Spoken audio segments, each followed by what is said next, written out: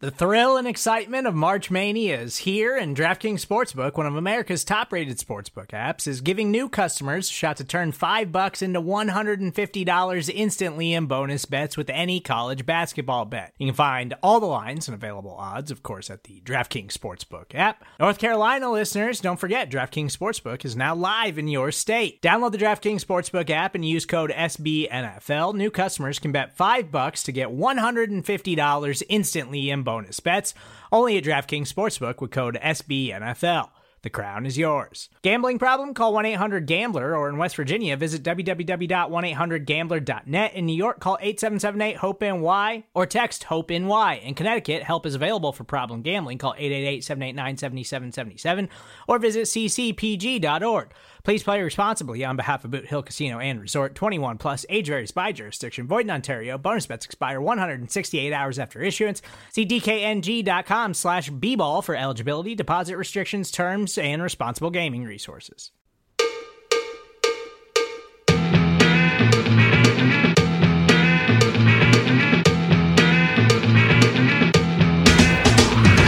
Start! You can call me Bruce. Bruce Nolan is standing by. Hey, Wacky Bruce! Coming to you from an undisclosed location, this is the Bruce Exclusive. And here's your host, Bruce Nolan.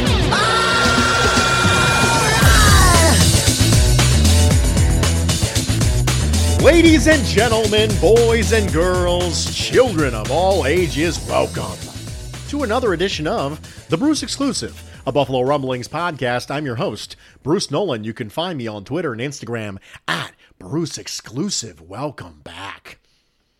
You know, there's a rumor that makes its way around to interwebs about me, that I'm rigid and inflexible. And I'm here to prove that wrong today, because we're going to pivot today.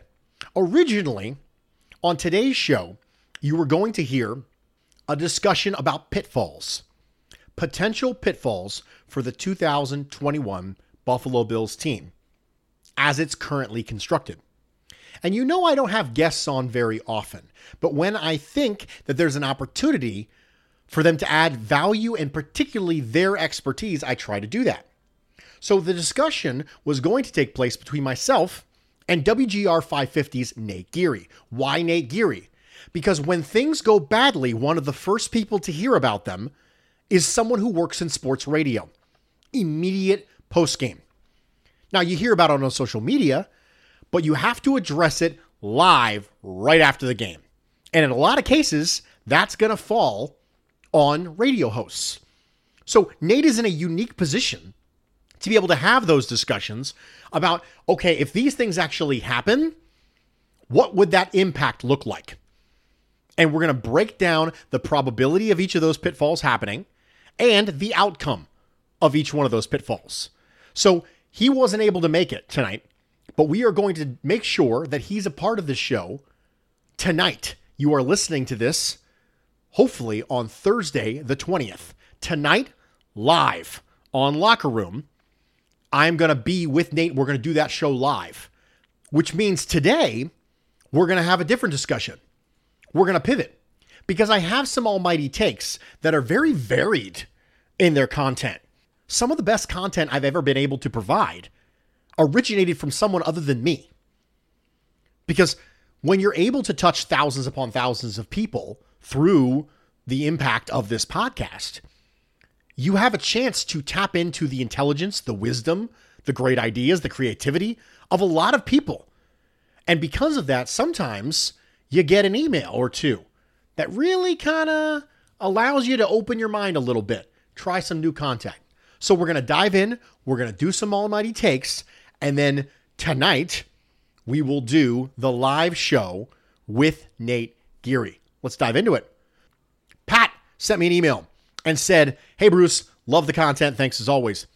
Maybe this is an almighty take to discuss during that period between the draft and the start of training camp." I agree with you, Patrick. Were the 90s Bills overrated? This take is not original, and I don't think I agree with it. I definitely don't want to agree with it. I love those guys. So many fond memories from my teens. But is that my nostalgia and fandom talking? Are they overrated?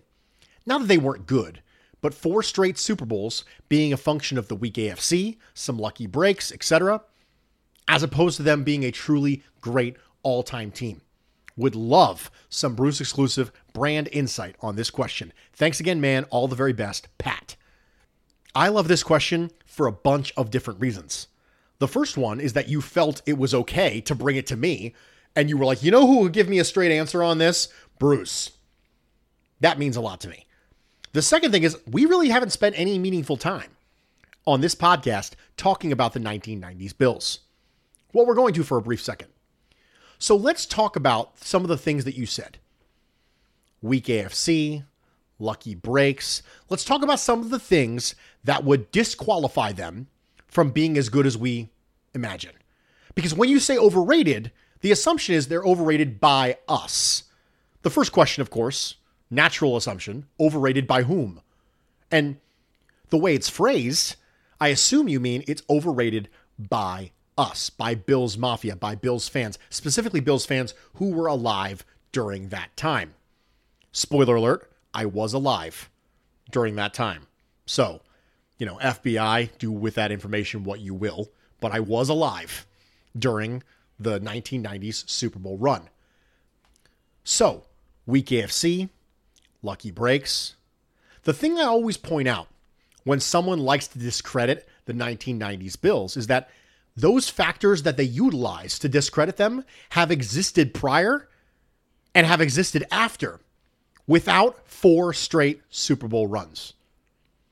Has the AFC ever been weak before? Yeah, absolutely. Has a team ever gotten some lucky breaks? Sure. Has any of that resulted in 4 straight Super Bowl runs? No. So if we isolate the variable, if we assume, yes, those things have happened, but even if they were true, let's assume for a second they're true. It was a weak AFC. The Bills did get some lucky breaks. Those things have happened before. They've happened since without the level of dominance we saw in the AFC from other teams. I don't recall other teams that existed in a stretch where the AFC was weak and they got some lucky breaks, ending up with 7 Hall of Famers from that era. 7. Bill Polian, Andre Reed, Bruce Smith, Thurman Thomas, James Lofton, Jim Kelly, Marv Levy. And that's assuming you don't pick Ralph Wilson. If you don't pick the owner, you have the architect of the team, the coach of the team, the quarterback of the team, the best pass rusher of all time in Bruce Smith, 2 great wide receivers in Andre Reed and James Lofton, and one of the original prototypical all-purpose running backs in Thurman Thomas. I don't recall other circumstances when the AFC was weak and teams got lucky, leading to 4 straight Super Bowl runs and 7 Hall of Famers. Which I think is interesting because Bills Mafia doesn't vote for Hall of Famers. Bills Mafia doesn't get to pick Hall of Famers. So if you say that the Buffalo Bills were overrated by whom? Overrated by the NFL? Because the NFL and the writers and the voters, they all think the Bills were pretty good during that time. Because we know that team success matters. We know that. But look at the Patriots dynasty. Theirs lasted for basically 20 years. Tom Brady, Gronk, Belichick, Robert Kraft, Adam Vinatieri, Ty Law, maybe. That's 1, 2, 3, 4, 5, 6. Now, you have some other people. Vince Wilfork, Rodney Harrison, Richard Seymour. And you have other people who get in, but their time with the Patriots isn't really the reason why they got in. Darrelle Revis, he was with the Patriots, but that's not the reason he's getting in. Randy Moss, the same way. Junior Seau is already there. As of right now, that's probably it. The Patriots dynasty not only was more effective than the Bills because they actually won a bunch of Super Bowls, but it was a lot longer than the Buffalo Bills. And they might end up with a couple more Hall of Famers over that period of time? No. The 90s Bills were not overrated. They were not overrated for two reasons. Number one, history will remember the Hall of Famers that came from that. Can't take that jacket away from you. The second reason is those things that people use to argue against the team being as good as we think it is, those factors have all existed over other 5 to 7 year periods in the league before, but they didn't result in 4 straight Super Bowl appearances. And the reason they didn't is because those teams weren't as talented. How do we know those teams weren't as talented? They didn't have the Hall of Famers. So that is my response historically when people have said that the 1990s Bills were overrated. I disagree with that, and that's why. We're going to move on. We have Andrew. And Andrew says, Bruce, I swear, every week I listen to you and I become smarter about the theory of football and building a franchise. Anyway, the take is this. Damar Hamlin and Dane Jackson are the next Poyer and Hyde. You have noted Dane's deficiencies at corner, but maybe his skills can transfer well to safety. Besides, Hyde wasn't a full-time safety until he got to Buffalo, and that seems to have worked out. The Bills' spoils with a borderline elite combination of safety play and chemistry are entering year 5, and considering their age, it could be time to develop the next generation of guys so that the Bills could do this for another decade. Seriously, when was the last time we haven't had to worry about a position group for this long? Do what you can to keep that train rolling. What's more, all 4 guys were day 3 picks. Realizing this, Beane took a low-risk, high-reward flyer on Hamlin, a guy who already had chemistry with Dane from their time at Pitt. Beane is putting it on the coaches and the DB room to develop them into great players and leaders, and it will work. Keep up the great work, Andy. P.S. I really tried to condense this take, I swear. PPS, I'm doubling down on my Wyatt Teller will return to Buffalo in 2022 take from last November. Okay, so I think if the Buffalo Bills viewed Dane Jackson as a safety, he would already be there. When Micah Hyde came over, he walked in the door as a pure safety. There was no fiddling around with any hybrid defender scenario that he ran in Green Bay. When Jordan Poyer came over, he was a safety. They didn't consider moving him to corner because that's where he was when he was with the Eagles. They were definitive and decisive with their positional movement. I think if they were going to do that with Dane Jackson, they would have already done that. This regime seems to have a clear mindset of what they want to do with players. There's a vision in place for what they want those players to be. They did with AJ Epinesa when he came on board and said, hey, this is what we think of you. This is the way we want you to adjust your body. They did it with Hyde when he came in. They did it with Poyer when he came in. And with Dane Jackson, they stuck him right there at corner. A lot of people thought coming out that Dane Jackson might be a nickel. But again, they had conviction and vision. They didn't play him at nickel. They played him outside at CB2. And that's what they did. And he backed up Levi Wallace. And he got a chance to come in. And Brandon Beane has openly said that Dane Jackson is going to get an opportunity to compete for the CB2 position this offseason. I don't think they'd be that clear if in the back of their mind they were thinking about bumping him to safety. It seems to me that they have a very clear vision of players and they know what they want to do with them and they have a tendency not to waver. I cannot recall off the top of my head a scenario where the Buffalo Bills played a player out of position and it didn't work and they moved him. There's one scenario like that kind of fits it, but it doesn't really jump to front of mind, and it's Siran Neal. With Siran Neal, he came in, was listed as a safety, then he became listed as a corner. Now, essentially, he's a special teams player. So it doesn't really matter because he doesn't really play any defensive snaps at all. But that's the only player I can think of that has been through a positional switch during his time with the Buffalo Bills. We are going to take a quick break. We are going to come back. We're going to talk about some more Almighty Takes. Stick with me. We'll be right back.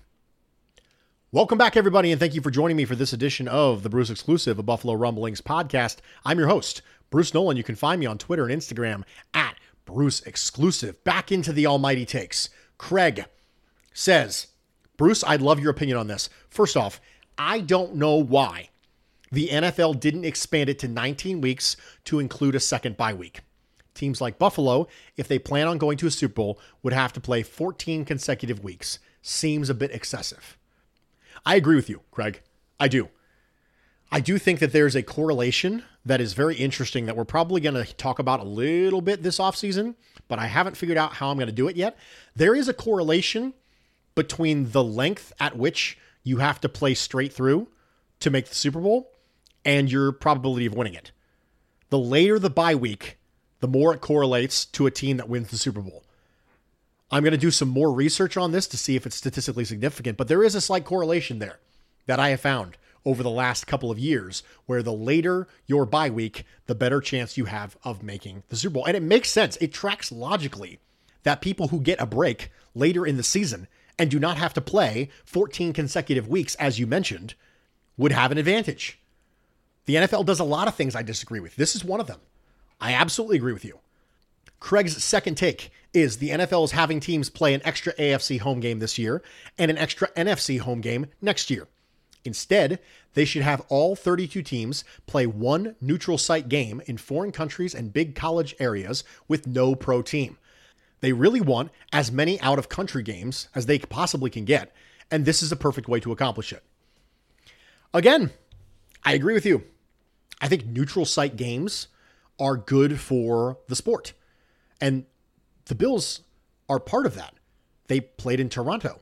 The NFL is part of this. They play in London. They played in Mexico City. They're doing the things they have to do to grow the game. So they already know this stuff. It's already built into their business model. But then when they had a shot to expand that, they decided to go imbalanced with 17 games. I agree with you. I think it would be much better off that way. I have very little else to add, Craig. Jake says, "Hey, Bruce. I always enjoy the show and very much appreciate all the time and effort you put in and day out to keep us informed, engaged, and entertained. I have a question for you that isn't really Bills related. I was listening to your appearance on Pat Moran's pod, and it got me to think about how effective you are around time management. Have you always been this way, or was it a learned talent? I'm naturally a little bit more scattered and have tried to use the McDude's growth mindset and read excellent books like Atomic Habits and Deep Work in Getting Things Done. But everything always seems to slip and go off the rails at one point or another, and it takes 3 times the effort to get the same amount accomplished when I'm disorganized. So it's like logically I know the solution, but keeping those plates spinning consistently always seems to elude me. If you're naturally wired to be hyper-organized, Bruce, that you are today, totally understood. But just in case it was a learned skill, I'd figure I'd reach out to ask for any guidance or advice you might have to impart. As always, I appreciate the hard work and very much enjoy the great content, Jake." So I wanted to answer this on the podcast because I had an opportunity to talk to Pat. And one of the things I love about talking to Pat is it's not just football stuff. And I love talking about football. But listeners have a tendency to connect with content better when they connect with the content creator. So it's an opportunity for me to talk a little bit about myself, not too much because you never know who might be listening, but it's an opportunity for me to talk a little bit about my process and things that I enjoy. It's also an opportunity for me to show gratitude to the people like Pat, who were never required to have me on their podcast, but elected to do so anyway because they valued what I brought to the table. And that's incredibly humbling and wonderful. And one of the things he asked me about on that podcast was, how do you manage to do all of it all the time? So I want to share this a little bit with you because I hope that it's beneficial to someone out there who might be listening, who maybe struggles with some of the same stuff that I struggle with. My organizational ability is a coping mechanism that helps me account for obsessive compulsive behavior. Having things that are specifically in line, having things that are organized, allows me to feel settled. And feeling settled is not something that I felt a lot. I have shared with you before that I moved around a lot as a kid, and I never really felt very settled. By the time I would make acquaintances, it would be off to the next house. And because of that, this idea of peace and settling is something that exists for me as this utopia, this oasis for my mind amongst all of the stuff that goes on. And I have to set up bumpers in my life that don't allow me to spiral. And one of those things is organizational ability. I can feel settled when things are on the calendar, everything is in its proper place, I can feel settled. Because without those things, I don't feel settled. And feeling settled is very important to me. Preparedness and organization help me feel settled. And because of that, this is a coping mechanism to that. It is a necessity. I need to make sure that I'm organized. And I need to make sure that I'm prepared. Because if I'm not, I'll be very anxious. And my quality of life will absolutely tank. And so I am very aware of that. I'm very cognizant of it. Introspection is a big part of any mental health journey. Understanding the road that you're on is the most important part to understanding how to navigate the road you're on. Don't worry about that road. That's not your road. You're on your own road. You do what you got to do to get to the end of it. And what I have to do to get to the end of it is I need to be organized. I need to be prepared because it's part of who I am. It's a fundamental Bruce part of my identity. And I'm okay with that. I'm fine with that because the accommodations and the coping mechanism that's necessary for me to deal with some of my own challenges help provide good content for you. There's an upside. There's a silver lining, eccentricities. And because of that, I've learned to embrace them. So it is partly natural for me. It was a learned habit once I became more introspective, but it's always been a necessity for me. So to your point, Jake, I've always needed to be this way, but I had to learn how to be this way. The necessity for me to be organized has always been part of this. I just didn't recognize it until a little bit later, in my teens probably. I did not read any books on it. I did not listen to any particular seminars on it. I simply recognized that this was a habit that I was going to have to form in order to increase my quality of life. I said, Bruce, this is a skill you're going to have to learn. You have been blessed with particular idiosyncrasies that need to be accommodated for in order to make sure that your life is as high quality as it can possibly be. So you need to do something. So I did. So I hope that answers your question. I hope it's beneficial to anybody who might be listening to this, who might have the same scenarios. Alex says, hey, Bruce, as much as I love watching football, I really don't understand the game at all. Most of the time, I just follow the ball when I watch, which makes me the last person to find out what's happening. With that in mind, what are some things I could look for to become a more educated football watcher? I have no dreams of becoming a scout. I just want to learn how to watch a standard broadcast with a keen eye. Thanks so much for rolling out so much consistently great content. Well, Alex, the first thing you can do, you're already doing, which is consuming Bill's content. Now, I'm not going to sit here and pat myself on the back and say that I'm going to help you personally. I might, or other people might help you. It depends on what helps you connect with the game. I think that finding people who communicate the way that you listen is important. If you are a visual learner, you can go to YouTube and you can look up video pieces that people have done. Coaching clinics are a big part of that. I love watching coaching clinics on YouTube. If you're an audio person, you can listen to podcasts that will help you. If you're a written word person, if you're someone who likes to read, the Chris Brown books called Smart Football, I would 100% start there. In addition, Pat Kerwan does a book called Take Your Eye Off the Ball, which I think might be right up your alley.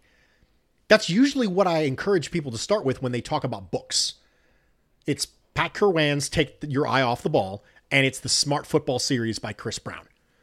Those things, in addition to the things that you're either already doing or I already suggested when it came to YouTube and visual learners, are the best way you can go about making sure that you're a little bit more informed without being all the way in.